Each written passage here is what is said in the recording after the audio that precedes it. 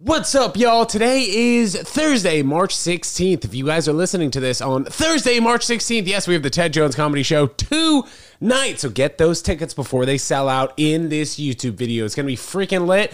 And I guess we'll cut to the next scene. But yes, we have a very exciting 420 show. And the gentleman next to me on the couch in a few minutes will be doing the Ted Jones Comedy Show on April 20th. So that's going to be super exciting, guys. But anyway, check the link in this YouTube video. And without further ado, let's get to the freaking episode. Where you coming from, bro? Just running around today, yeah. Nice, I'm in man. the Say what up. Show your face there. There he is, Durena. What's up, dude? Is this live? No, it's not live. Oh. It's just the intro. Oh, hell yeah, dude. We got Durena doing some pull-ups in the corner, dude. I don't know if anyone's ever done this before the pod. Good form. How many can you usually bang out?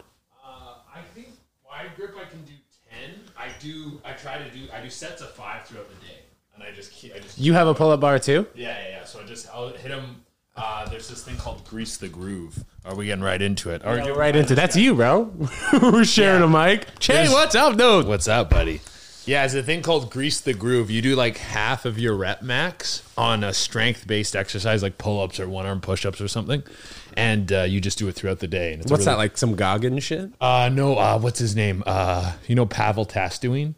I should know that guy. Godfather of the kettlebell. He's like this. Wait, is that the Asian guy? No, Russian dude. Do you know who I'm talking about though? That Asian really guy? fit Asian guy. Pop him up right here, Ted Jones. The guy just, I think, only uses body weight, and he has like a stick on his back. No. Like has weights and super fit guy. Oh wait! You're talking about he's Hawaiian? Is he Hawaiian? Yeah. Fuck yeah. The Hawaiian guy, and he always works out in his front yard. Yeah. Okay, and he's this like guy. 50 something years old. Yeah. Yeah, I know.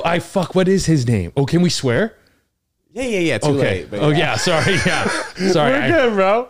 All good, man. Che, I appreciate you coming over, man. You don't know a lot about me. No. I know a little bit about you just from doing research. Yeah. And you reached out to me. Yes, absolutely. And dude, a great DM. By the way, so comics reach out all the time. You clean DM. Everything I needed to know. Yeah. If I wanted to check out a link, which I didn't, but you're a great guy, so I appreciate that. Reach out. And we have you on the Ted Jones Comedy Show 420. Yes. I was just telling them, man. We're pumped. You gonna smoke before or what? Maybe not before I go on stage. I'll smoke after. Yeah. See, I that's can't the get high thing. and Like go for on stage. 420 shows, people are kind of. I don't know if the audience really knows what to expect. Like, Are they blazed right away? And I think that takes away a lot from a comics act when they're super high. Yeah, like I'm used to not performing high, but performing for high people. Sure. There's a big thing in Toronto because I'm not. I was gonna ask, you're from British Columbia or Yes, Toronto? I'm from British Columbia, but I spent like 8 or 9 years in Toronto. That's like my whole stand-up time is in Toronto. So I'm like a Toronto comic in quotations. But you spent some time outside of Toronto. What were you, in Mexico for a little bit? Yeah. I was in Mexico for 3 years. My damn. last year there was when I started doing stand-up. And so I was doing stand-up for like tourists, and then I really liked it, and I was like, okay, well, I want to do this. So then I like sold my scuba diving gear because I was a scuba diving instructor down there. So what, Playa del Carmen or something? Yeah, exactly there. Dope. All right. And then I went there once with my family. And then I flew over to Toronto to like be like, I want to do this. I want to. How did you get into scuba instructing? Were you like a big swimmer growing up? Yeah, actually I was in a lot of swimming stuff as a kid. Okay. But I went straight into it after high school. I found a course through university. There's like this little college on the coast of BC. Because my parents wanted me to go straight to university or straight to like post-secondary. And I hated school. Okay. And I had terrible grades. So I was like trying to find anything I could do that wasn't like a class. Found that it was like a no-brainer. I was on this right away. That's dope, dude. And it opened up doors to like travel and everything. So Danny Polishuk was on this podcast, and he was calling it university too. It's such a Toronto thing to call it university because we call it college here in Well, no, in you guys New York. have university. Right, but we call it college. Like, really? We're never like, oh, we're going to university or we're going to uni. We always call it college. Oh, okay, so even if you're like going to the University of Arizona, you're like, I'm going to college. Yeah, dude, which is fucked up. We should say university for sure. Yeah. So by the way, dude, my dad was shout out my dad. He was the captain of the NYU swim team. Oh, really? So yeah, so I got a little swimming. You got some background, swimming maybe. genes? Yeah, dude, I can backstroke, a little breaststroke. Yeah. Definitely not going to drown out there. No, same. My mom was big about getting us all in swimming because she had a fear of water. So So she was like, I don't want my kids to have. Oh, she never knew how to swim? I think she learned later, but still was very apprehensive around water. Yeah, so she man. didn't want us to have that, which is like an important thing because you don't like swim. It's like riding a bike, swimming. These are things where like, if you don't know how to do them, they won't pop up often. But when it comes time to do it, when everyone's like, hey, we're going down to the lake. Yeah, or we're like, going bike riding to the lake. Yeah, and people are, and so you're like, I don't know how to ride a bike. Like that's like ruthlessly embarrassing. I think in the city, though, like not being able to swim and not being able to know how to ride a bike are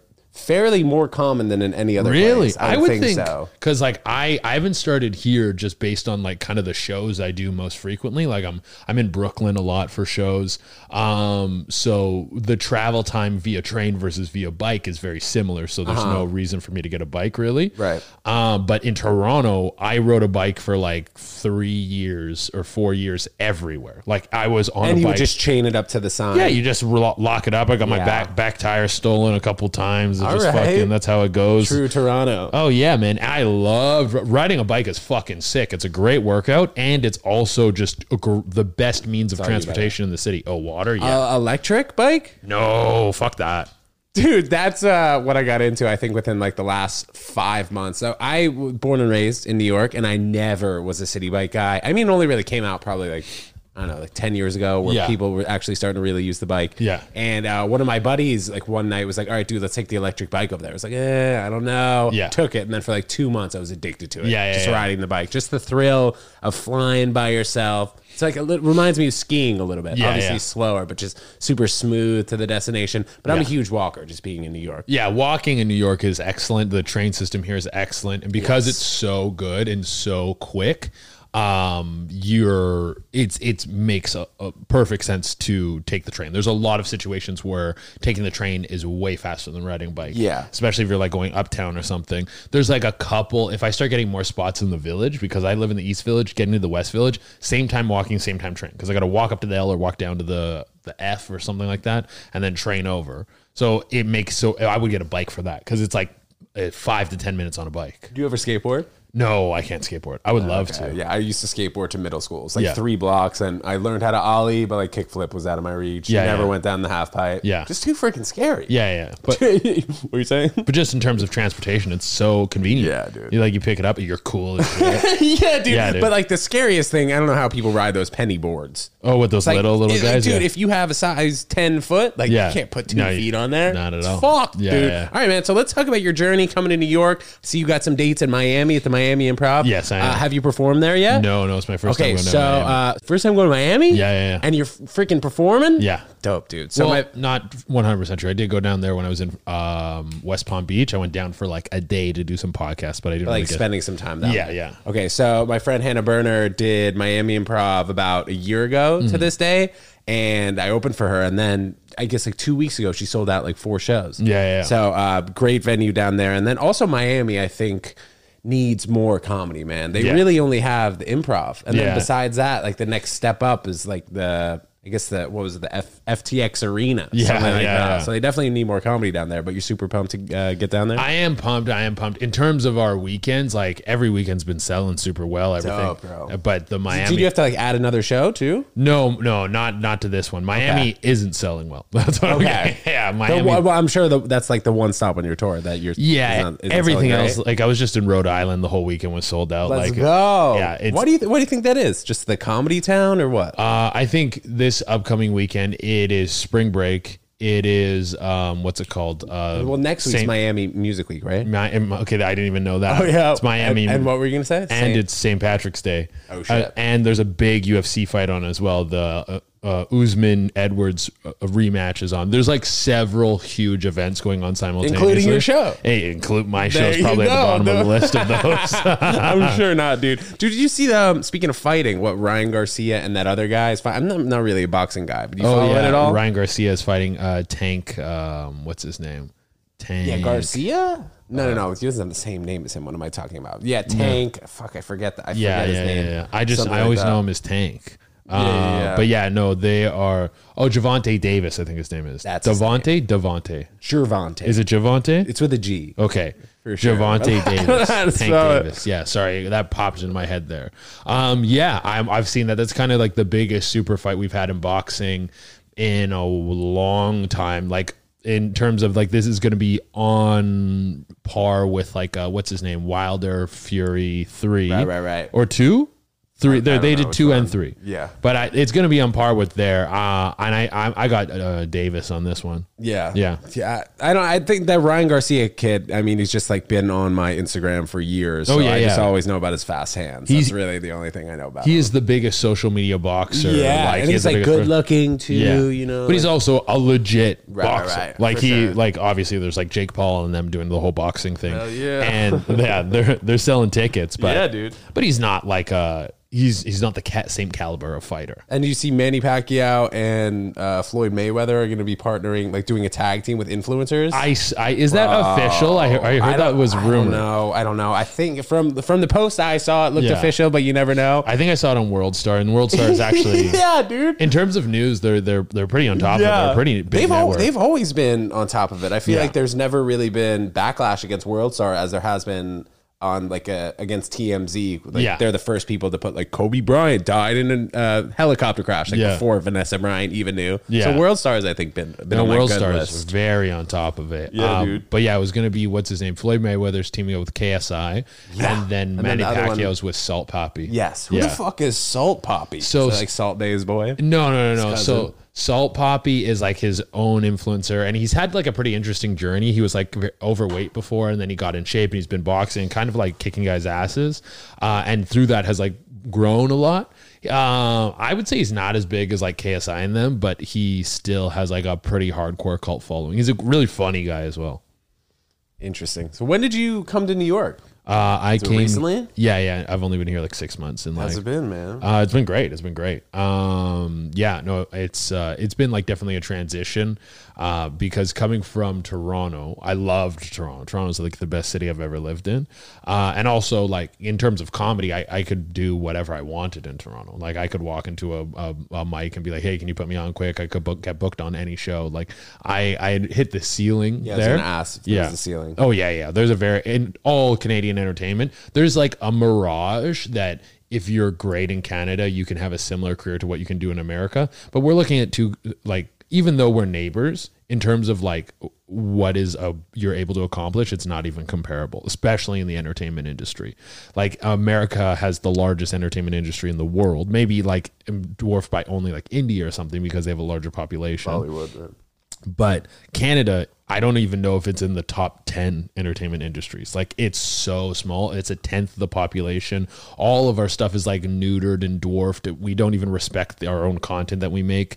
And then when we do try to make something edgy or interesting, usually our industry won't pick it up unless America takes interest or unless someone does some independent thing like, Letterkenny. No, I've heard that name maybe. Letterkenny is a big show in Canada, but they had to create it as like a popular YouTube channel first before anyone would look at it.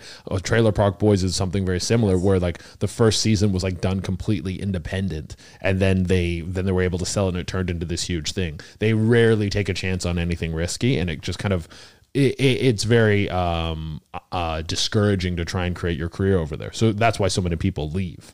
But then coming over to New York, I went from being like a 15 to 20 show a week comic to like doing 3 shows a week if I was lucky. Because definitely, you mean in New York doing 3 shows? Yes. Because I did know a couple of their comics who had come over who were like, when you come here, you don't do open mics. You don't. You're a headlining comedian. You don't do mics. So you're going to have to like go through this growing pains period of like getting in with these rooms and meeting these people and blah, blah, blah. Yeah.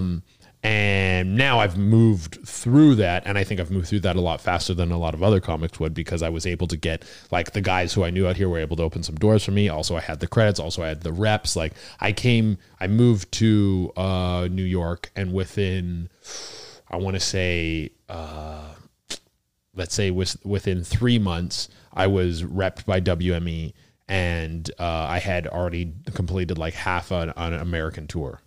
So then I could leverage that into spots. And also, open mics are so different than in every other city besides New York. You know, like you go to an open mic in Toronto, there's probably like 50 people there, right? In the audience? No. Oh, no? No, we have I know what you're talking about because there are those smaller scenes where an open mic actually has an audience. Yeah. Toronto's very comparable in New York in that style. Like obviously everything New York has, Toronto has less of, but we have the only comedian open mics where you just sit there and you wait to do your turn and it's Everybody's a dead on room. the phone, right? Yeah, no one gives a fuck about watching. I always appreciated those rooms coming up though because I was a hustler and I would get to those shows first. So I would be like on within the first like 1 to 10 comics depending on how early I got there.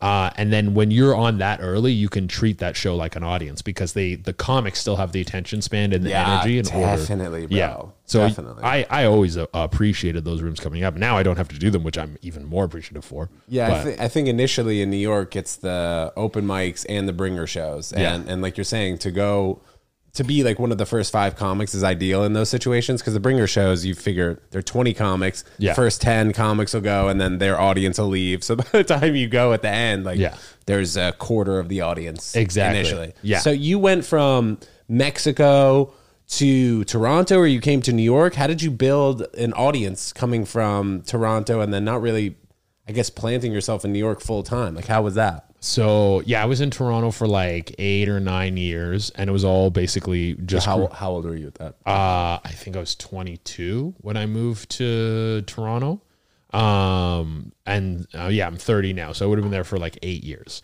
And I just moved there and started grinding shows immediately. Like when I moved there, I was actually homeless. I moved there, I like sold my scuba diving gear so I could have a little bit of scratch. By the time I got to downtown Toronto, I had like $25, and I went to a Starbucks and I had this little shitty laptop, and I Googled Toronto homeless shelters. Bro, yeah. Did you at least like get a Lifetime Fitness membership or something to shower? Nothing. I went to I found a youth shelter close by called Covenant House. They work with like anyone who's like 16 to 24. Okay. That's nice. Yeah, and then I went there and they had no beds, and they're like, "We can feed you, but you got to go to a men's shelter." And then as I was waiting for as I was eating, a person showed up who was supposed to stay there. And he was drunk, and they have a zero tolerance policy on like any substance use. So he wasn't allowed to sleep there. And so then I got a bed.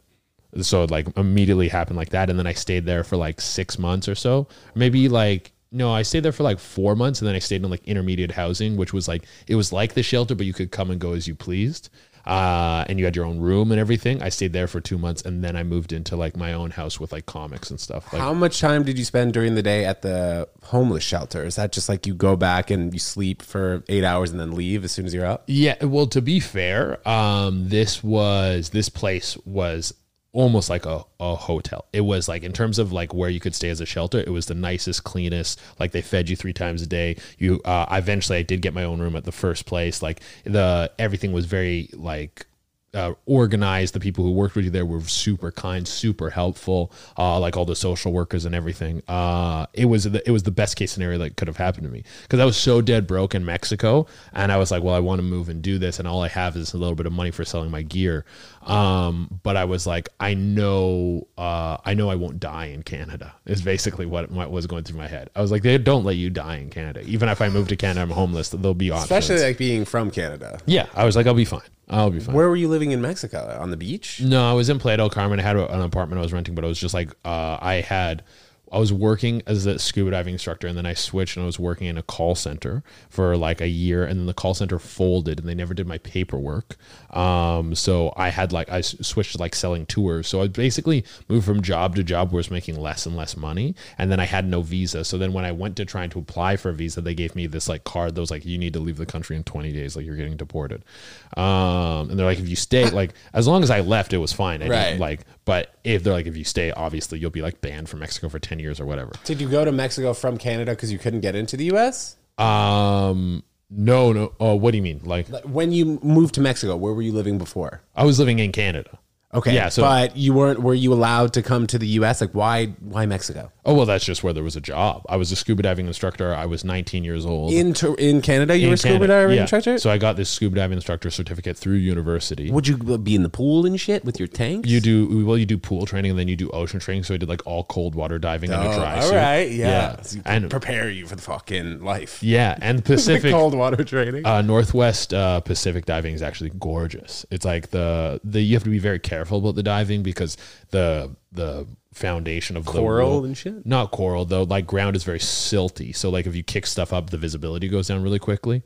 But what you can see, the marine life and stuff is amazing. I saw this one time. I saw this lion's mane jellyfish, which is like a jellyfish. Literally, it's bigger than I could put my arms around, and it had tentacles going for like 30 feet. It was this. Yeah, it looked like this massive like church bell or something. It was. If that thing stings you, is it like the same level as regular jellyfish? I know it. I think it is venomous. Like SpongeBob type. I don't know if you saw that episode. I've seen a lot of SpongeBob. Well, it was just fucking. I think when they invade his house and they have the rave, dude. Yeah, Then there's a huge jellyfish with tentacles. Yeah, I never back. got stung by it, but I'm sure if it stung you, it would hurt quite a bit. But I don't. It's not like a life or death scenario. You probably just get peed on, like they say. Right. But yeah, that's how when I finished my certificate. I sent out resumes to all these different dive centers. Mexico is all over the world. All over the world. Yeah, Mexico is the cheapest flight and the best paying job. So then I got on a flight, zipped down there, lived there for 3 years. Found stand up, was like, I love this. Moved to Toronto, was broke, had nothing, but I was very happy the entire time I was in the shelter. I remember my dad coming to visit me when I was down there, and we spent some time together. And he went home, and my uncle told me after, when they talked, my dad cried, and he was like, he's going through the struggle, and I went through a struggle when I moved to Canada, and he has to do the same, and blah blah blah. Oh wow, dude! But in my head, I was ecstatic. For the first time ever in my life, I felt like I had purpose. I felt Because like you were living alone and doing what you loved? Yeah, like I moved to a city to chase a thing that I was extremely passionate about. I was having success at it. I was driven. I had never had purpose before. I never had a reason to get up in the morning and go do something. And now I did, and it felt incredible. Like I've said this on podcasts before and to tons of people, but when I started doing stand-up, I remember something my dad told me. I was a horrible student, and he was like, every day you come home from school, you put your backpack in the corner and you get C's. Imagine who you could be if you tried. And so when I started doing stand-up, I was like, I'm actually going to put effort into this. I've lived my entire life coasting, and I've never put effort into anything. And so then I did, and then the results just started coming. Like I was like, I know I can be mediocre with no effort. If I actually push myself, there's a chance I could be great at something. Well said by him, for sure. Because Yeah. I worked at my dad's company, my dad's real estate company, for 6.5 years before I started to do stand-up full time. And yeah, man, I felt like I was coasting. I felt like I wasn't really passionate about what I was doing. I was good at it because I had been doing it for so many years. And in high school, I had a ton of tutors trying to help me out. I ended up playing college tennis at UConn, which is a Division I program, but it was a lower level program. Yeah. And I just had always felt like I never really gave anything my full all until I started doing stand-up. Yeah. So I definitely know what you're talking about, man. That's crazy. Yeah, freaking nuts. No, it's nice to have a purpose, to something to get up to. But that was like the whole how I moved from one to the next, and then after 6 months in Toronto, I was living in like a shitty comedian house. This house is actually legendary. It's a legendary. It was like before the Content House, like Bryce Hall and shit. Oh, dude, this is way before a Content House. This was a house. It was, what was it? 13 Whitaker. It's downtown Toronto. Like the location's nuts. This is like living in like, the East Village or the West Village or something like that, but $400 a month for rent. But it was for 400 times 13. What do you like mean? everybody else was paying $400 or the whole rent of the whole place? The whole, yeah. So there was 4 people living there. We each paid $400. Okay, wow. But it's like crazy. Right downtown Toronto. The place was a shithole. It was run down. And like no heat? No, there was heat and shit. Okay. And when I left, it was like real grimy. I remember there was a chicken figure next to the fridge that was there when I moved in, and it was there when I moved out.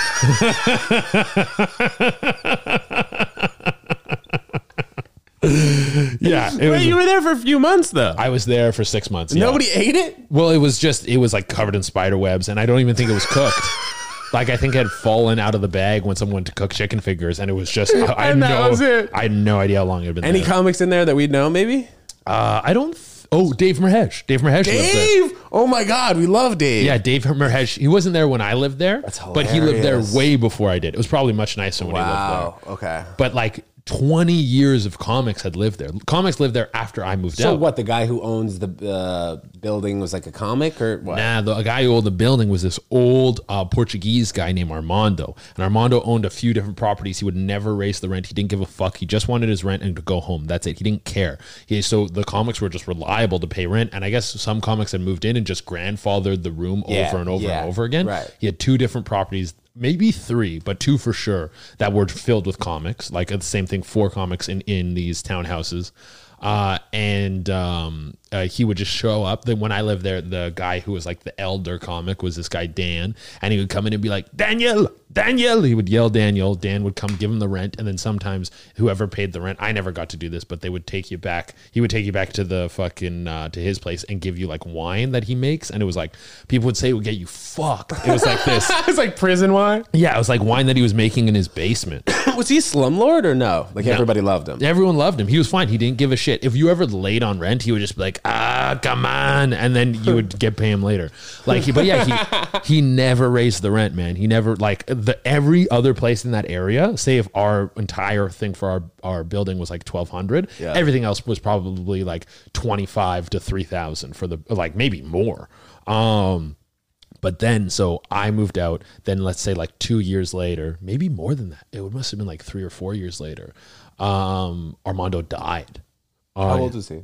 He was in his late 70s, so like maybe close to 80 or something. He was deaf. But yeah, Armando died. And then, so Armando's kids got these properties now. They got, of course, that's how it works. But immediately they were like, we're sitting on these properties that are like $1 million each. This is downtown Toronto Probably real at estate. least. Yeah. Like I think one, because it was a tear down, it sold for like 800,000, the one that I was in.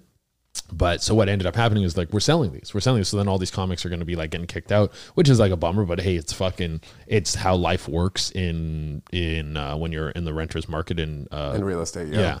But what was a beautiful thing about it was all these different generations of comics who had lived there for the past like 20 years. They're like, okay, well, no we're going to way have they like, bought it. no, they didn't buy it. That would have been cool. Yeah, dude. That would have been cool. No. No, there was a huge eviction party. So different gens of comics from like the past 20 years like Blue Mountain State. Yeah, they all show up at this house and we're like partying. I remember that night I got fucked. I went there with like a Mickey and I was like, what's a Mickey? A Mickey? Oh shit, what is a Mickey in America? It's like a little bottle of booze. Like it's okay, so it's one of those like, it's like half a liter. Ones. Yeah, it's like less than a 2.6. Less than a fifth? I don't know. I don't know. Is like that's the thing, bro. We don't have the same metric system. So we don't know what the shit we're talking about. Yeah. 1.75 It looks like a like, flask. Okay. It looks like a flask. So think of like a flask or a little more. I went there with that and I'm like, this is enough for like me to have a few like drinks. 10 shots. Something like that. Yeah, exactly. I was like, I can make a few drinks, maybe share a little bit and I'm good. I'm not going to get too fucked up tonight. I had my first shift at this bar that I had just got a job at the next day. Next morning. So I was like, okay. Next morning. I was like, I'm not going to get too fucked up. Yeah. And so we're partying and we're having just such a good time. The fucking Coke's coming out. Everyone's getting fucked. Go. And then me and this girl are talking, this comic I know, and she was like, do you want to get Dial a bottle? And I was like, fuck yeah. So we like order a bottle from like a bottle delivery service. The guy shows up in a van. I get fucking shit housed. I get like so fucked up. I remember I was seeing a girl at the time. Not the girl that wanted to drink with you? No. This is the girl. No, she was just a buddy. Okay. But this other girl who I was seeing, she, no one knew we were seeing each other because we were both comics and we were trying to keep it on the DL. As you gotta. And I remember she was like, she brought her friend and she was kind of getting like really fucked up. And I was like trying to help her, but also trying to be on the sly. Like, oh, you okay? Like, can I give you bleep out her name too? Okay, I'll bleep it out. I got you. I was like, and her friend was like, she was like doing the whole like super feminist thing. She's fine. She doesn't need help. She doesn't need a guy, like all this stuff. And I don't think her friend knows we're dating either. So I'm trying to be like, I'm here to help. Like, can you like, I'm not right, just but some she fucking, thinks you're being the creepy guy. Yeah. And I'm like, and she's like, oh, and she's like, kind of drunk and shit right now. And eventually this girl's like, it's whatever. I was like, hey, you take care of her then. And I just fucking took off. I was like, literally, bro. I was like, I'm having the night of my life. And I did. I had a fucking great night that night. And I showed up at that shift the next day, but it was super late. I woke up with my coat and boots still on.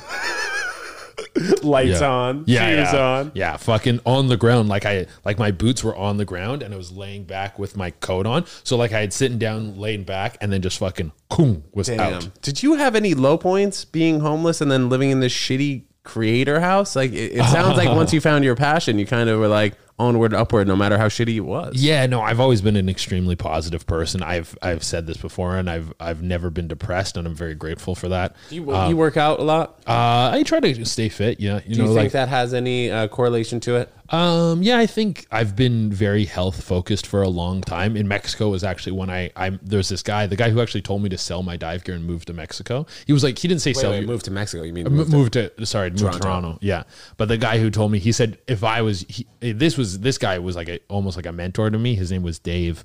And me and Dave both worked at the call center together. I have been trying to get a hold of him for years, and he's like very like incognito. He isn't Facebook though? No, Dave, Facebook. Hit up your boy Che. Come on, dude. He's got to get to his show. He had an email, and I emailed him once. I was like, yo, Dave, thank you for all your help. And he's like, oh, I'm surprised you remember the email, because he just told me it, and then I remembered it. Like Dave at Gmail. And then I tried to message him again, and then he never responded. He was very like, he was a little conspiracy theory and stuff. Okay. So like he was like trying to never be tracked and that kind of stuff. Damn. But if you went back to Playa del Carmen, you think you could find him? No, I don't think so. I think he's gone now. How old is he? He was in his 40s, I think, in his 40s. Or no family, no wife. He was divorced from a lady, but he used to be like a big timeshare sales guy or something like that. But he was very into health and fitness, and like introduced me to like David Wolf and these different like vegan health people, nutrition. I'm vegan, people. by the way. Oh, you're vegan? 100%, yeah. I'm not vegan, but I tried it for a bit, but it wasn't for me. But just the idea of like micronutrients, spirulina, this kind of stuff. I heard about all these things that are very commonplace in nutrition from the first time from Dave, like I want to say like 6-7 years ago. Maybe not that. Wait, no, I was in Mexico, so it would have been like 10 years ago. So he like coconut oil, all that stuff, but he was like chase your dream. I remember telling him I would stay late at the call center and watch comedy on the computers there, just to be like, just drink it in. New YouTube stuff. Yeah, exactly. Right when it first came out. Exactly. And he was like, oh, you want to do this? Okay. He was like, oh, I'll watch some of it. And he came to the office the next day, and then we were hanging out, we're talking again. And he was like, oh yeah, you should absolutely go and do this. And I was like, yeah, I think I'll go and I'll give it like a few years. And if it doesn't work out, then it's like whatever. And he was like, no, you either are or are not a comedian. These guys aren't like doing this part-time or it's their job. This is who they are. And he had watched this for like an afternoon and understood that. I didn't even know what he meant at the time. I understand that now. I understand like that your comedian it's like your friends, it's your life, it's the way you perceive the world, it's how you express yourself, jokes, and your form of creation, and how you communicate it's everything. It's all encompassing to who you are. It's a defining feature beyond an occupation. But yeah, he was a big mentor to me to help me see the vision of moving. And it's so funny, he wasn't even in the industry. He was just some guy that he's just some guy, like, had some inspiring shit to say. He was smart. He was a smart guy, and he saw how people operated and how people interacted and could understand people well. That's why he was a good salesman. But yeah, no, that was that. I can't even remember how we got on this point. Yeah, me neither. Where were you March 2020? March 2020. Yeah, like when shit shut down. Oh, the fucking, yeah. The fucking. Yeah. Like 3 years ago. Dude. Yeah. And dude, let me just say, you guys had it a lot better than we did on Ontario. Ontario had the longest lockdown in Canada, and Canada had like a 2.5 times longer lockdown than all of America. Wow. Yeah. So I was in Toronto. The lockdown happened. I remember I was living in that house. No. I had moved 2 or 3 times by this point. I was living in a house with 2 other people. And that hit, and I was like, fuck, well, what are we going to do? Like, anything lined up at that particular time? Like shows? Oh yeah, I had a bunch of shows booked, like just shows around Toronto, nothing too intense. And you got to understand, at this point, I had been working for a YouTube channel for about a year and a half. Canadian YouTube channel. A Canadian YouTube channel. I mean, was it that long I'd been working for them? Maybe a year at this point. It was called Most Amazing Top 10. They did top 10 lists. I was a scripter and host for them. And through that, because they had a large following, I had accumulated about 50K on Instagram. That was my entire following at that point. And I had never made a TikTok. I think I had posted some tour stuff on TikTok, but never tried to create anything around that realm. And then it was like, that all that stuff hit. I assumed this was going to be short. I was like, at first, I'm a grinding stand-up comic first. A lot of guys think I'm like a TikTok guy who started stand-up. I've been doing stand for 10 years and like grinding for 10 years. You know, I think that's a common perception now because a lot of people who have a huge following on TikTok, that usually comes first. Yeah. It seems like. Yeah. Just because people would have started it 3 years ago, they get, millions of followers, or maybe not as many as you, but they'll get 1 million followers, and then they're at different shows in New York, and you're like, oh, well, their stand-up's not as great as their TikTok page. Yeah. Some stuff like that. So I have to kind of debunk that everywhere I go. Dude. Because obviously you understand the pride comics have and the disgust we have. When did Che start comedy? Yeah. No, exactly.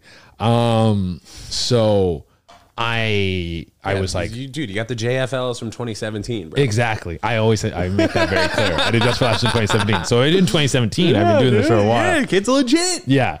So I was just like, well, this isn't going to be too long. And I really enjoyed the first like 3 months of it, being forced not to do stand-up, being forced to take a break. Yeah. It was actually really fucking nice. I worked through the whole pandemic because this YouTube channel, we moved to work from home. So I worked in scripting and doing everything from home. Wow. And so I was like still working. How are you getting paid by them, if you don't mind me asking? Oh, they just on a weekly basis? I think bi-weekly. Yeah, it was just like a regular like salary, 9 to 5. Yeah. Okay.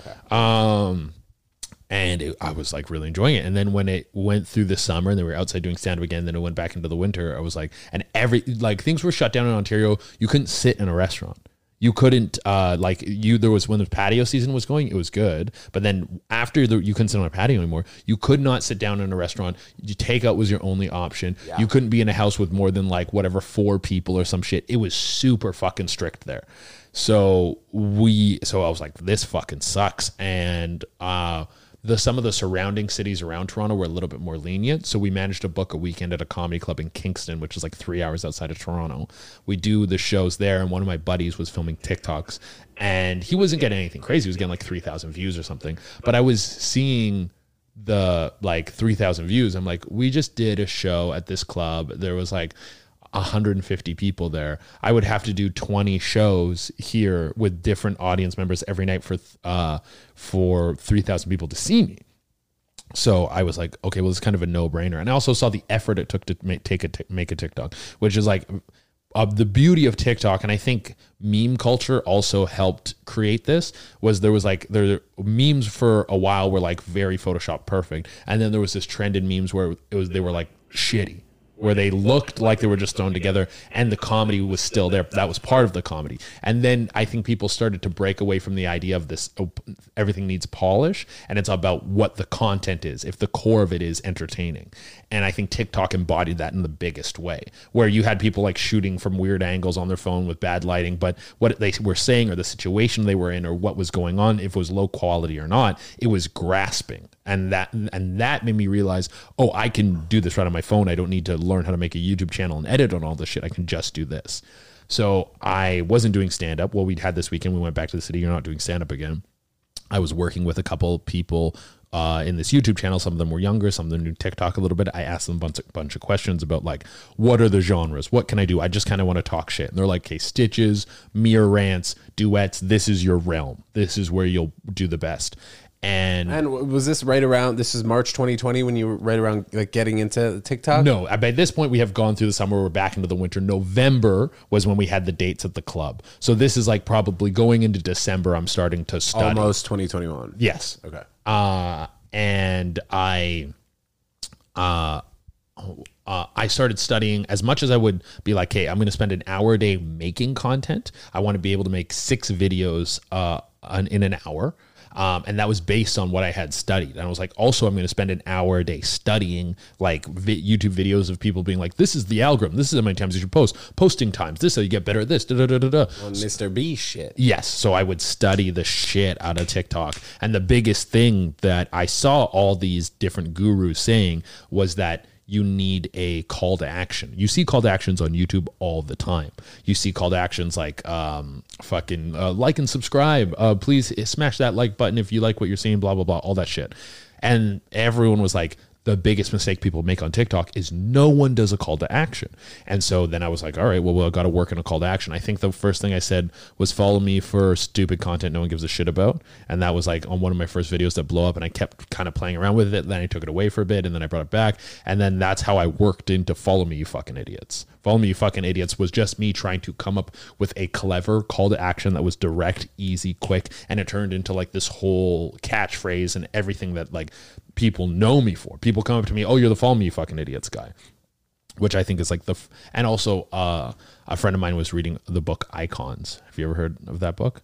No. What is it, like a Charles Icahn book? It's a book about a bunch of famous people from history and what makes them icons. And he told me a brief thing about it. He's like, oh, they all have something that like a lot of them have a defining line that you know them for. Like Martin Luther King, I have a dream. I have a dream speech is very long, but he says I have a dream like 30 times in the speech. You have like Snoop Dogg for shizzle. You have like all these different people who have something that they were known for before their name. Interesting. And so that stuck in my head was like, get a catchphrase. Like a tagline. So if I can have a tagline, there's also a call to action. I can mix those two things together. I'm killing two birds with one stone.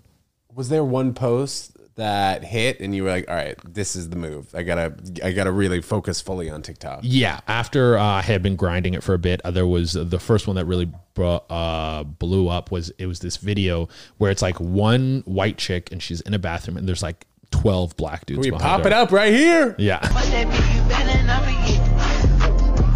You're going to find out very quickly the pecking order of that friend group, who the top dog is for sure.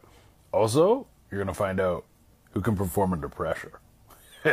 You're there, all your boys' dicks are out, everyone's trying to get hard at the same time. There's not enough holes to go around. Do you have what it takes to pull off the job?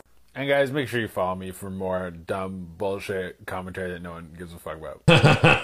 I had seen several people react to this video, and all the reactions were like, she's going to get a train. Every reaction was that. A clean man thought. Yeah. So I was like, well, okay, I want to react to this. I think it's funny, but I want a more I didn't think I want a more unique perspective. I was just like, I had a more unique perspective. When I watched the video of this, I didn't think about her getting a train run on her. That's not what I thought about. I was like, oh, you're like, if you're in this situation, you're going to find out who the top dog in your friend group is. Like, you're going to like, are you going last or are you going first? You're going to figure out where you stand. It's like the open mic. Yes.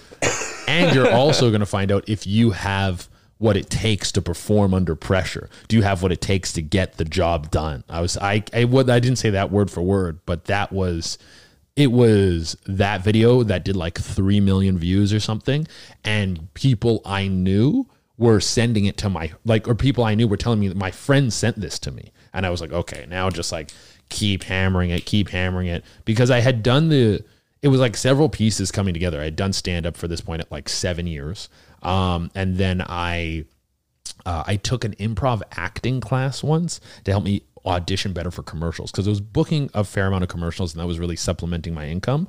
So I wanted to get better at that. And the improv acting class taught me how to, it was by Kate Ashby, by the way, if anyone is in Toronto and wants a sick improv acting class. She does all word of mouth and she's sold out all the time. She's incredible.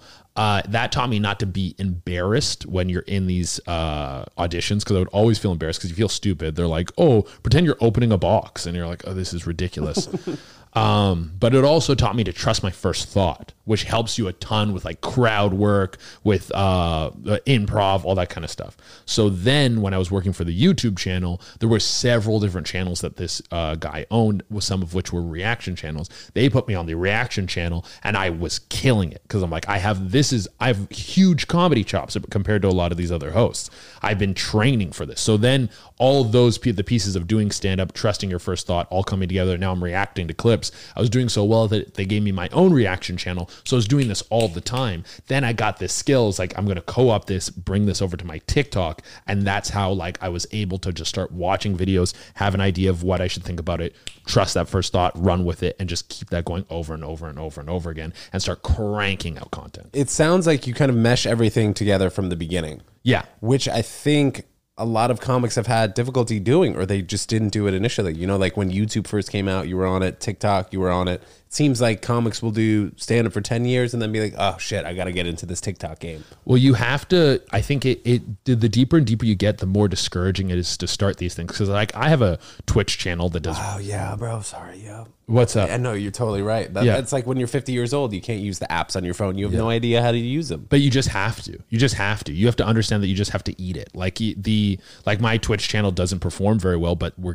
growing a little bit. And I'm learning more from working with it. And like my YouTube channel isn't hitting. My like TikTok, my Facebook, my Instagram, blowing up. I'm like very grateful for all of those. But then all these other little pieces that aren't coming together, it's like, if you want them to work, you have to learn them. You have to hammer them. You have to work at them. Like I was like, I have another guy who I stream with. We're both comics. He's from Toronto. And like this year going in, I was like, I really want this Twitch channel and our gaming shit to fucking take off this year. And so I'm putting the work in. So I've booked out guests we're doing a guest every week. I want to do a guest every week all year.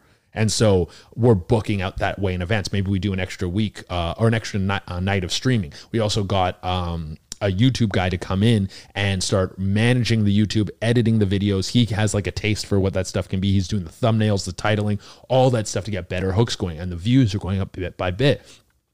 You have to, but still like in comparison to all my other platforms, if you were to see that, some people would be like embarrassed by that, but you have to fucking eat it and just do it if you want these things to grow. Let's talk about the Raw Dog tour. When was this your first time touring, like a big tour like this? So this is pretty similar to when I came to America and we did the American tour. This is more shows, way more shows. How many shows? I saw the flyer. Dude, great fucking promo, by the way. I saw that clip where you're just like, I'm going to go to every town that a MILF wants to bang. Yeah. It was promo I had thought about prior. And then we started booking these shows and I was like, a lot of this stuff lines up. And cause I was like, cause I would post sometimes my DMs and they would always do well in terms of content. I was like, this is great content. And I always have fucking insane DMs from these chicks. So I was like, we got to kind of try and turn this into something. And then the two things linked up really well. It was great promo to get like all the things rolling for the tour. But the American tour, I think, was like just as many dates, but it was like one show in each place. That was like a proof of concept for me moving to America. Like we booked that tour. So I had proof of work so I could get my visa, so I could come to the States, do all these shows. Then we leveraged the sellouts of that American tour into me having meetings with like 3 large talent agencies like UTA, WME, and then it was like PPC or PCC or something like that.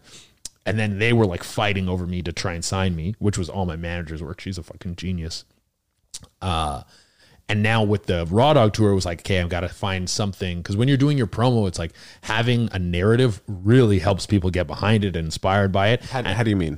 Having a narrative? Yeah. So like the narrative of this is like each city I'm going to, I'm banging some girl who sent me a message. Right. So there's a theme, there's something about it. You watch Andrew Schulz is great at creating a narrative, man. Like he had a show at Massey Hall. Massey Hall is like not ancient. Ancient is the right word. An epic, amazing, like storied venue in Toronto. Like Massey Hall's a gorgeous, legendary spot. Like fucking, I think I want to say the Beatles played there or something, but it just a lot of legendary acts have played there. He was supposed to play there, and they're like, we won't book you because of your act.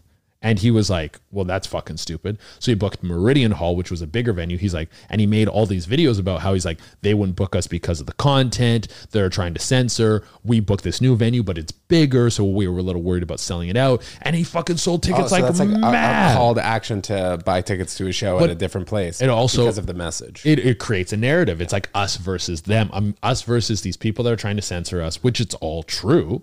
But that's like when you get people emotionally inspired behind something, then it helps move things even more. So I wanted to try and be a little bit more creative with my marketing other than just like I'm going on the road.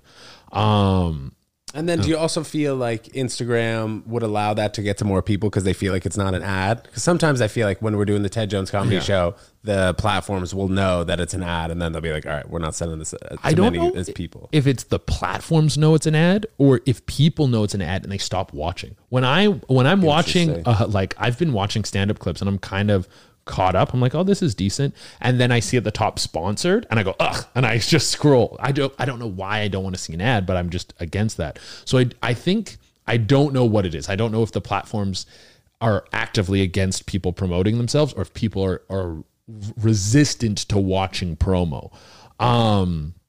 It could be either or, it could be both. But I think that having the narrative helps sell things a lot more, and it helps give you a theme in how you're promoting your shows in the future. Like now I'm doing these posts where I'm posting like a message I got from someone that's like, I'll suck your dick till you go blind or whatever. And then you swipe over and it's the poster and it's being like, Raw Dog Tour, these dates, come to this place. And it's been doing great, everything except for Miami. We're selling tickets like crazy. And a big part of this is I'm really trying to inspire people to come to these live shows, and I'm selling more tickets than I ever imagined I would ever sell in my life. But it's because stand-up is what I do the best. People come to the live shows and they're like, wow. Some people are like, I've had people waiting in line, and because I sell merch before the show, because I like to meet everyone, shake everyone's hands. I want everyone to have an opportunity, if they want it, to like talk to me for a minute, take a picture before the show. Before the show. Why is that? I think for one, you're going to sell more merch because no one's spent any money yet. So they haven't bought drinks and food and all that kind of stuff. So you're going to hawk a lot more stuff. But also I like at the end of the show, there's a big lineup. People are tired. They want to go, like they're flipping the room, all this stuff. People don't get the opportunity to hang. I want the opportunity for everyone to get the chance to meet me, say what, oh dude, I seen this video. I love that thing. Oh dude, you did this for me. Some people are like, man, I was in a real dark place and your content really helped me. Whatever it is that they want to have that interaction for, I want them to have that. I want the whole thing to be an experience. And I think meeting the people before the show makes the show way better. Every show I do it, that it's like, sometimes there's this tension in the room where people are like waiting to see me. Each act, there's like the tension is there. Then they see me and they're like, oh my God. I don't want that. I want them to be like, if you walk into a venue and the guy you went to see is there and he shakes your hand and says, what's up? Thank you for coming. You're right be away. Laughing the whole show.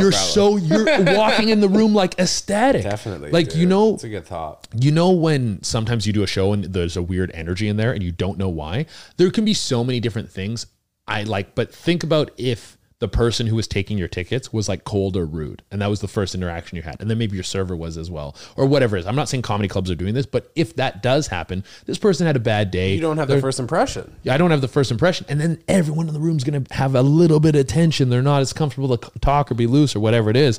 If I'm there to make sure that you're having a fucking good time right off the bat, we're having a good time that night. We're having a good time no matter the fuck what happens. When I see other comics, they'll have their own comedy show, but they won't host it. Yeah. I'm always kind of confused by that. Yeah, when we have the Ted Jones Comedy Show, I'm the first face you see. I'm freaking ecstatic.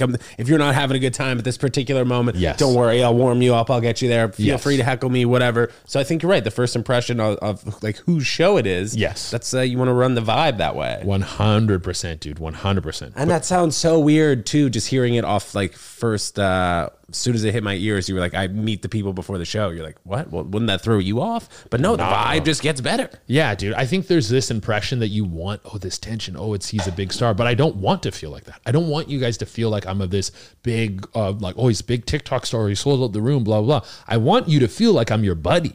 I want you to feel like we're all hanging out, because that's the vibe I have on stage. That's the vibe the jokes come across, is that like we're hanging out, we're fucking around, we're saying funny shit. It's a good time.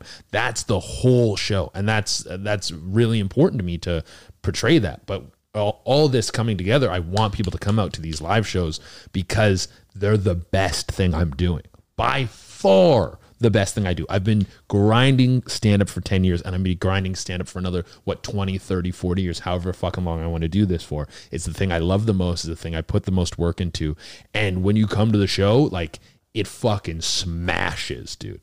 I haven't had a bad show. Do you see like comedy becoming more interesting to people, or your act is crushing more, or it's like a little bit a balance of both? I think the like comedy, what's it called? Netflix has changed the entire landscape of comedy. How do you mean? Well, it's just more mainstream now. It's like super, like comedy was very niche before. Like there was a few standout stars. It was just the Comedy Central stuff. It was just the Comedy Central stuff. You had people like Eddie Murphy and stuff who made it big, but people wouldn't go out just to go see comedy as frequently. It was way more niche. And that's why you have things like cancel culture, censorship, and these different things coming into comedy, is because now it's reverberated into a piece of society that would never even hear your shit before, because it's the same thing that happened with superheroes and video games. Like video games, you had Gamergate. Superheroes, there was like a whole like a feminist. What was Gamergate? You don't know Gamergate? No, tell us. So Gamergate was this big thing where when the fuck was this? This is like 2015 or 14 or something, where basically there was a lot of outrage about how women were represented in games, how women were treated in the games like industry. GTA, I'm sure that was like the number well, one just like talking every point. chick, if you're playing like a fighting game, every chick has like fat tits and a fat ass, and like every Fortnite too, like the skirts. Yeah, every chick is like super sexualized. Yeah. But mind you, it's because the industry was all like dorky dudes. Like there was a comic who had a really good joke about it, about how you had all these outcasts from society that were like the nerds. And so they started drawing comic books and making video games. And everyone's like, you're nerds. You don't get to, like, no girl will fuck them. And they're just like doing their nerd shit. And then their nerd shit gets so popular that everyone's looking at it now. And the women go like, you need to desexualize all this stuff. And the nerds are like, but we have nothing. Yeah. That's Garrett Jameson. Garrett Jameson has that joke. I love that joke. But Gamergate. So like that is what happens when because gaming subculture, superheroes subculture, comedy subculture. These are when the subculture grows to the point where it's going to reverberate into the mainstream. The mainstream's now watching, and now they're going to be commenting on it, and now they're going to want to have their fingers in it. That's what happens anytime a culture it reaches out to become pop culture. Was there a special that you think turned it over that way? A Netflix special? 'Cause now obviously, Hulu, Amazon, everybody's putting out specials. Yeah, I don't know if HBO there Max. was. I wouldn't say there was one particular special. I think it was the entire platform. Like I think it was people like Louis, Burr, Chappelle, like fucking who else? Like Chris Maniscalco, maybe. Maniscalco, Chris Rock's a big part of that as well. Hannibal Buress, obviously Hannibal turned and he's doing music now. But these people changed what comedy is, and with the largest streaming platform having stand up as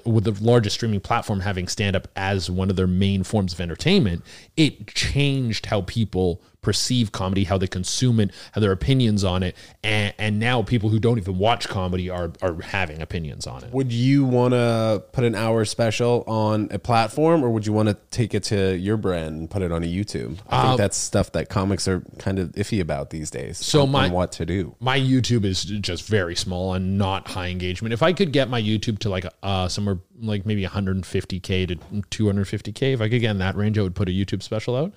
Do you think that should be the baseline for all comics to think about it like that? I don't know. It depends on, like, I feel based on my following, I think I could sell to a streamer. Like if I go to a streamer and I'm like, hey, I have 8 million followers across my platforms, I have an hour ready to sell. I've been doing stand-up for 10 years. I think they would be interested. They at least would watch it, I think. But what do you think we're going to see more so over the next few years? I think it's going to be both. Like, I think there's always this like almost judgment day mentality to like waves of things where it's like rap came in and rap slowly, but surely then became the most popular form of music. That didn't mean people aren't going to go see live rock and roll all the time. Motley Crue was just like the biggest selling touring band of like 2022. Like these things will exist in duality. Some comics will have great success putting out YouTube specials, but a lot of the people did have created great platforms and had a great YouTube following in order to manifest that. But I think they will both exist right now. I still think putting out the Netflix special is the biggest thing that you can do, but it's also, there's a higher barrier to entry. Have you ever done comedy in the metaverse? Yeah. No. Do you see yourself performing on one stage in LA and then, having 10 sold out shows all over the world just from you performing in that studio? Is that something that we'll see? That would be great. Insane. That would be great. Yeah. Like the thing about the metaverse right now, because I'm obviously big into gaming and everything, it's not where it needs to be. It's like early internet. I don't know if it'll get there. I'm more confident in AR versus VR. AR is like augmented reality versus virtual reality. What's the difference there? So AR is like, say, if you put an ARC of glasses, you can still see through, so you can see this world. But say we're playing like fucking Minecraft. We can have like a Minecraft world pop up around us and move the bricks around with our hands. But we can still see each other and see everything around us. But it can generate stuff. You remember with, what's it called? Pokemon Go, how you could play Pokemon Go and you could look through your phone and then see like a Pikachu. Yes. That is AR. Augmented reality. Where VR is like you're completely consumed. VR is still a big barrier to entry. It's expensive. It's you need like the Oculus, right? You need the Oculus. It's also it feels weird and vulnerable to be stuck in that world. But saw like some YouTubers spend 50 hours and it was like Ryan Trahan or something. I spend 50 hours in VR and he had like a whole set. He was like walking all over the place. Couldn't figure it out. I just don't think it's there yet. We'll see. Technology advances so quickly. Like I would love the idea that we can reach more people with our comedy, where if I could do a show like in this living room and we can have people watching in like Bangladesh, that would be incredible. But I don't know if it'll be there. And I always think live will be better, not just in a truth way where sometimes you go, oh, this is better. Like the book is better than the movie, but people still don't go read the book. I think people will always go out to live shows. I think live is just like people they want to get out of their house. They want to go do stuff. Visual things too. And it's like they want to do something. They want to say they did something. They want to be like, I don't know, they just want experiences. People, and they want to spend money. People love spending money. So over the next year, where do you see yourself progressing? Do you see yourself focusing on YouTube, your tour? What do you see yourself focusing on? The focus is always stand up first. That's what I've told every one of my reps before I've signed with them, when I've worked with them. I've always been like, everything I do feeds back into the stand up. I open to taking like auditions and all this stuff. I audition for little things here and there. But everything will be like, how do we get more butts in seats? That's what the whole focus is. I just hired a new editing team so I can focus on getting more stand-up clips out. I'm going to be bringing on a YouTube manager to manage my stand-up YouTube and get that. I don't even know if I'm going to be posting my TikToks there anymore because they're not even performing well. I might just change it to a purely all stand-up platform and just only be posting stand-up on my YouTube. But yeah, posting more stand-up, getting that out to there more, also like focusing on the Twitch, growing that. Those are like the two sort of things I'm moving simultaneously. A podcast is in discussion right now with a platform and another creator. So we'll see if that goes through. But those are kind of the things on the horizon for 2023. And it's just like, keep this moving. Like my first weekend sold really poorly because it was Thanksgiving weekend. And I was like, oh man, I don't think I'm ready to do weekends. Where was that? It was in Jacksonville. And I was like, man, I guess I'm not a weekend comic. I'm like a one night guy, and that's okay. We'll get there. And then since then we've had like 2 sold out weekends. What's been your best moment in comedy thus far? Oh, best moment in comedy. Yeah, I sprung that one up on you. I didn't tell you I was going to ask you that, but we want to know. I think it's like moving to New York. Moving to New York was bittersweet because I had this big, like, grandiose idea of what the city was supposed to be like, and you get here and it's kind of dirty and dangerous. Oh, okay. I thought you were going to say it was fresh. Oh, well, no. It is. You like it, I'm sure. Oh, I love it now. Yes. But it's like you move here, I'm not getting as many spots. Oh, yes. I'm like not bottom of the barrel, but I'm clawing my way up again. And it's like some of that is a little discouraging. And yeah, like your place is super expensive and the city's not as like front facing as incredible as it's sold to be. Once you're here for a bit and you learn where to go in the nooks and crannies and stuff, how to navigate, it becomes what people say it is. So you're here full time now? You're never leaving New York? Oh yeah. Realistically, I'm going to be here for the next 5 to 10 years. If you want to be a great comedian, then you have to commit to New York City. But yeah, I guess moving here and then going on the road for the first time and having like sold out shows and having people come out, like this is a stage of stand up that I never, like, I always thought I could be great at this, but I never perceived it clearly. Like I never thought about what a sold out show would feel like, or a sold out weekend, or how much money you would make. I never ever thought about those things. I still don't focus on money. That's a very important part of like how I try to be creative. Like even when you were in the homeless shelter, there wasn't a moment where you were like, all right, maybe I should get a real job. No. Yeah, no, I would like being morbid, but I would rather fucking like hang myself or something. Like the idea of like grinding a 9 to 5 constantly. I think and it seemed like you loved to scuba probably at the time. It was when you were like grinding. It was fun, but it was it's a very taxing job, and I felt no fulfillment from it. Where this made me feel fulfilled and gave me purpose, and I, like I said, I felt like I could honestly be great at it. But yeah, I never thought about, let's turn off and maybe have a backup plan or something. Because you can't, as we circle back to the beginning of the episode, you can't have a backup plan. You can't have a backup plan. And also all those things were so mind-numbingly boring to me. I've never been diagnosed with ADD, but a lot of those videos were like, I have ADD. I'm like, I think I have ADD. I could tell. I could smell it on you. I got ADD too. But they're like, boredom is pain. And I'm like, oh yeah, I get that. Being bored, it gives me so much anxiety. I can't, like, I just need to move and get out of this. I don't want to be like stale. And so, yeah, there never was in my mind an option of a backup plan. I was like, whatever, if I get like 30 grand a year, like touring and doing little shitty shows, and I can just like make it by, I'm like, whatever, that's fine. Your parents never gave you a hard time, or like a girl you were with? No, I've only dated like a couple girls seriously, and just like my reps, I tell them like, oh, stand up first. I thought you were gonna say they were fighting over you. Oh no, that too, bro, that too. That's great, man, putting that right out there for any woman to know, because honestly, I can't tell you how many times I've heard guys, or myself in general, I'll be like, all right, well, this can work. She's not really that supportive over this, but it could still work. There are other green flags in it, but I think you got to put your best foot forward and letting girls know that 100%. Stand up is 100% number one. Stand up is 100% number one, and there's no, it's a non-negotiable. I've definitely been with girls, and then I remember one girl saying, it seems like you're just going to go out and do a show every night, no matter how late it is. And then, yeah, I'm like, in my head, I'm like, oh, well, this is done now. This Absolutely. You have any favorite creators right now? Favorite creators? Yeah. Oh, yeah, I actually do. There's this one guy, I should actually give him a shout out because he's a smaller creator. But give him a shout out. And also, free the top G. I don't know how you feel about Andrew Tate. But bro, poor guy. He looks terrible with that freaking hair. Did you just see that he lost his appeal? Yes, for like the 10th fucking time. Yeah, no, he's fucking, I don't know what's going to happen with the top G, but it ain't fucking freedom, I'll tell you that. And then I also love Aiden Ross. Just his interaction with him.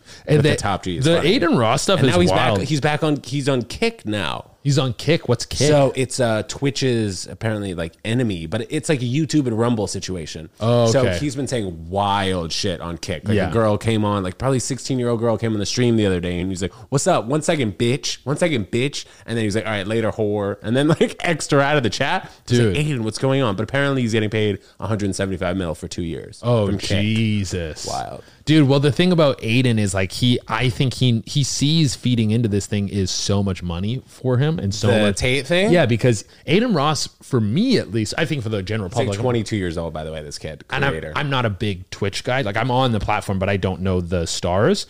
He was a pretty unknown before Tate came on, because him and Tate were like streaming together. Well, he was still pretty known, but I think that brought him to a new level. That brought him to like, we all know his name now. We didn't know. No one knew Aiden Ross's name before him and Tate were streaming together. Like in terms of the main public. Mm-hmm. Where now he's like, he's a household name. Everyone's talking about Aiden Ross. 2 years, 175 million to stream is hilarious. That's crazy. Like, that's probably how much money LeBron's pulling. Like 85 million. Honestly. Hilarious. Okay, I gotta give a shout out to this guy, fucking Fangito. I don't even know how you say that. It's Fangito. It's PHANGITO. It's on TikTok. So this guy does like frame for frame breakdowns of Dragon Ball Z episodes and like fight scenes and stuff. And he does such a good job because he'd be like, oh, this person, look how much they, because when you're watching Dragon Ball Z, it's so fast. You barely like catch the what's going on, but he has like brought so much more beauty to it than I haven't seen before, where he's like, look at how he dodges this way and punches him here. And like how he's like, he's going to counter, he's going to do this move. And I was like, yo, this is like, it made me have so much more respect for the people who create Dragon Ball Z and like how much detail there is in these little fight scenes. I watched episode 1 of Dragon Ball Z recently because I was like, I'm going to rewatch from episode 1 all the way through Dragon Ball Holy Z. shit. I'm going to watch Dragon Ball Super. I'm going to watch Dragon Ball GT. And I finished episode 1 and I was like, what the fuck am I doing, Yeah, dude? it's going to take years. This is like this is a journey. Are you a big anime guy? Not huge, but I'm a Dragon Ball Z. I love Dragon Ball Z. Avatar? Last Airbender? No.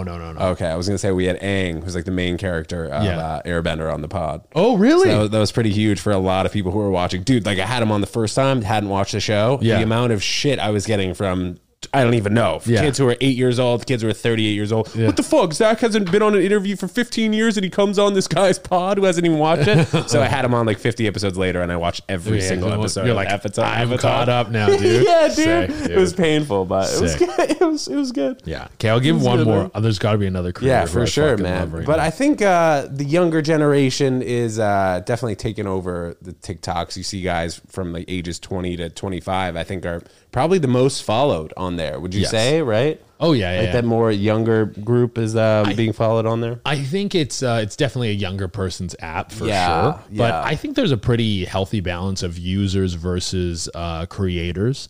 I think you're like, if you're in your late 40s and up, you've had a full career and everything, and then you're way less likely, you have like a family and you have shit going on, you're way less likely to take the time to become a TikToker. Like most people aren't going to take the time to become a TikToker.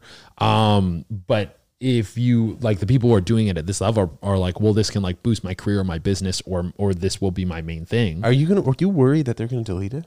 If they do, I'll find another avenue. I've always found Right, something well else. said. But like, what? I don't understand. Like, what? China's in our phone regardless of that. I don't know. It is Political bullshit. there's always like, I feel like there's always smoke and mirrors that the if we're gonna get real on something, there's always smoke. Like they'll always do something that will distract you from like the real issue, where it's like Epstein's list. And the shit. Epstein's list, all that stuff. If you even just want to go something way more blatant, like housing prices, the job market, food costs, like all these things are very like, there's still there's the chemical spill in Ohio. Fucking, Bro, there's still places in Flint that don't have Wild. clean water. Like not everyone. What? Like these. you don't even think there's so many things to freaking realize. Like that we're you don't talking even about think like about it. baseline human needs aren't being met in a huge way. We're giving all this money to Ukraine, bro. And it's like, okay, but they might ban TikTok. That's getting headlines. And then if you really try to start talking about like wage inequality and these kind of things, that's when they come kill you. Che would never kill himself. Yeah, no, it's Martin Luther King, when he got assassinated, he was going to go speak at a factory about the wage discrepancies between black and white workers. When he's talking about like voting rights and stuff, no one gives a shit. But once you start talking about money, that's when they come take you out. So that's like, I don't know. This could be, it's a hot topic for people to talk about, but there's real issues that are going on that don't even get touched. Yeah, and no matter what, CNN has like the push notifications set on my phone. I don't even know if I could turn it off. So whatever they say when it pops up on my phone, I'm like, all right, well, I guess this is the topic I'm thinking about for today. It's kind of like when we were younger, I'm around the same age as you.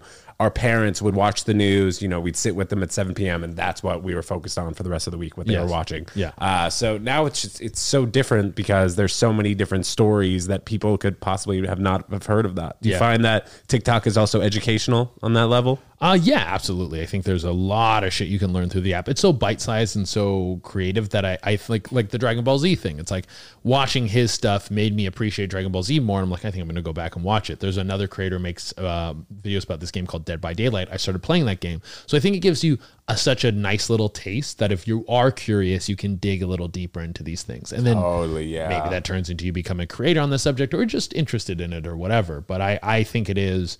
I think it's great. I think it's a great algorithm. I think the way it works is very interesting. Do you have a favorite comic? Favorite comic? That's a hard question. Yeah, dude, there are a lot of motherfuckers. Stay in it. I've always... Or maybe someone you've worked with. If that's easier. My favorite... I've usually say this. You say Bill Burr. I think Burr what he was like, how everything he's done has been like stand-up focused first. Everything he's done outside of his stand-up, like when he was on Breaking Bad and Star Wars, his cartoon, they're all extensions of himself, and all that self. He's not acting, kind of mean. They're all the self we understand from his stand-up, and everything is fed back into the stand-up. It's like everything he does, it's like now more people are watching the stand-up, and it's like his stuff is incredible, man. For him to be like so late in his career, there's I'm Sorry You Feel That Way and Paper Tiger. Those two specials. Like, it wasn't his last one was Red Rocks. I got to rewatch Red Rocks actually. But Paper Tiger's second last special, arguably his best. To be that late to like make I'm Sorry You Feel That Way. I'm Sorry You Feel That Way is so fucking good. And then to do Paper Tiger 2 specials later and have that be like so fucking good. And that was like right after Chappelle dropped his special, then he dropped his. And to be like I never forgot it. It didn't just get run over by Chappelle. I'm like, this is fucking, it was incredible body of work. I really think what he did with his career was great. It was always focused on just making something amazing, and not getting distracted by like the money or the women or anything. He never turned off. He's been with the same lady forever. He's didn't be like, I'm going to become a big actor now. No, he's like writing stuff now and trying different things. And he stretches himself as much as he can, but he's still like, I am not a huge listener of his podcast, but he's like, I went to Wimbledon. I went to do this. I love sports. I'm going to experience all these sports things. He's still living his life and checking shit out, and making some of the best stand-up that's ever been created in the process. What would you say to yourself, 20 years old, being in Mexico, somebody who's looking to do the same thing, looking to make this way onto the Ted Jones World Couch? What would you say? what would you say to that guy? What the shit do I do? I just go do it. You'll figure the rest out. Yeah. Like that's honestly, that's like a Sarah Silverman thing where she said that someone came up to him and was like, I'm thinking about doing stand-up. And she was like, you're never going to do it. Just do it. Stop thinking about doing it and doing it. People would be like, I have so many jokes. Like, and look at all these jokes. Go do it. That's I met a lot of people along this road to getting to where I'm at. And I'm like, and compared to a lot of my peers who I came up with in Toronto, and a lot of my peers even here in New York, people the same age as me, like I'm doing very well. I'm selling tickets. I'm going on the road. I have a large social following. I'm very grateful for all the things that I've acquired. And I definitely have seen other people who've done stuff similar or to the same extent or greater than I have. And the biggest defining factor is there are doers and then there are planners. And there are people who be like, oh, I'm studying this thing. I'm learning this thing. I'm trying to figure it out. Oh, before I start making TikToks, I'm going to like watch a bunch of these videos and get a bunch of this stuff. It's like, do them both at the same time. Learn and do. Because I think people could potentially take your message, as you were saying before, like, oh, well, maybe I'll study the algorithm for a couple months, then I'll put my video. No, it's like I did them do the same thing. I did them same time. At the same time. I did them side by side. I spent an afternoon at the office asking people, and then that day I went and started making TikToks, and then I started watching videos about how to get better at the algorithm as I was making the TikToks. It was an hour a day doing one, an hour a day doing the other. It's just do it. The doing process, you learn from so much. Learn by doing. Oh, absolutely. There's that fucking, that Book of Five Rings? Fuck no, dude. I have all these books. You haven't mentioned one. Dude, oh yeah. I don't know about any of those books. Just like the fucking Tony Robbins book. No, the Book of Five Rings, you should read it. It's a great book. Okay. It's this old samurai fighter. Musashi is his name? Miyamoto Musashi. He's the greatest sword fighter who ever lived. He won like 62 battles. Wow, what year was that? This is like the 1600s or something in Japan. Obviously, all these fights are to the death. Yeah, I was going to think winning a sword battle. Yeah, they're to the death. Jesus. And he would fight people who use like different types of weaponry. Like, you know that one that's like a fucking hook on a chain and shit? He fought a guy who mastered that. He fucking killed all these people, and then he wrote a book about how half the book is like your defensive stance should be like this, but the other half is how he's like, I learned the skill of strategy through all these things. And now that I understand the skill of strategy, I can learn all of their skills. So through doing stand up and through like grinding myself at that, when I take up all these other practices, like now I'm going to create content. Now I'm going to create this, the process to learn stand up and to do it, I can apply that process to other things. That is essentially the essence of the book. Without fully thinking, just do it. Yeah. And sorry. No. Go ahead. Go ahead. And you just learn how to do it well. That's it. You'll know how to do it.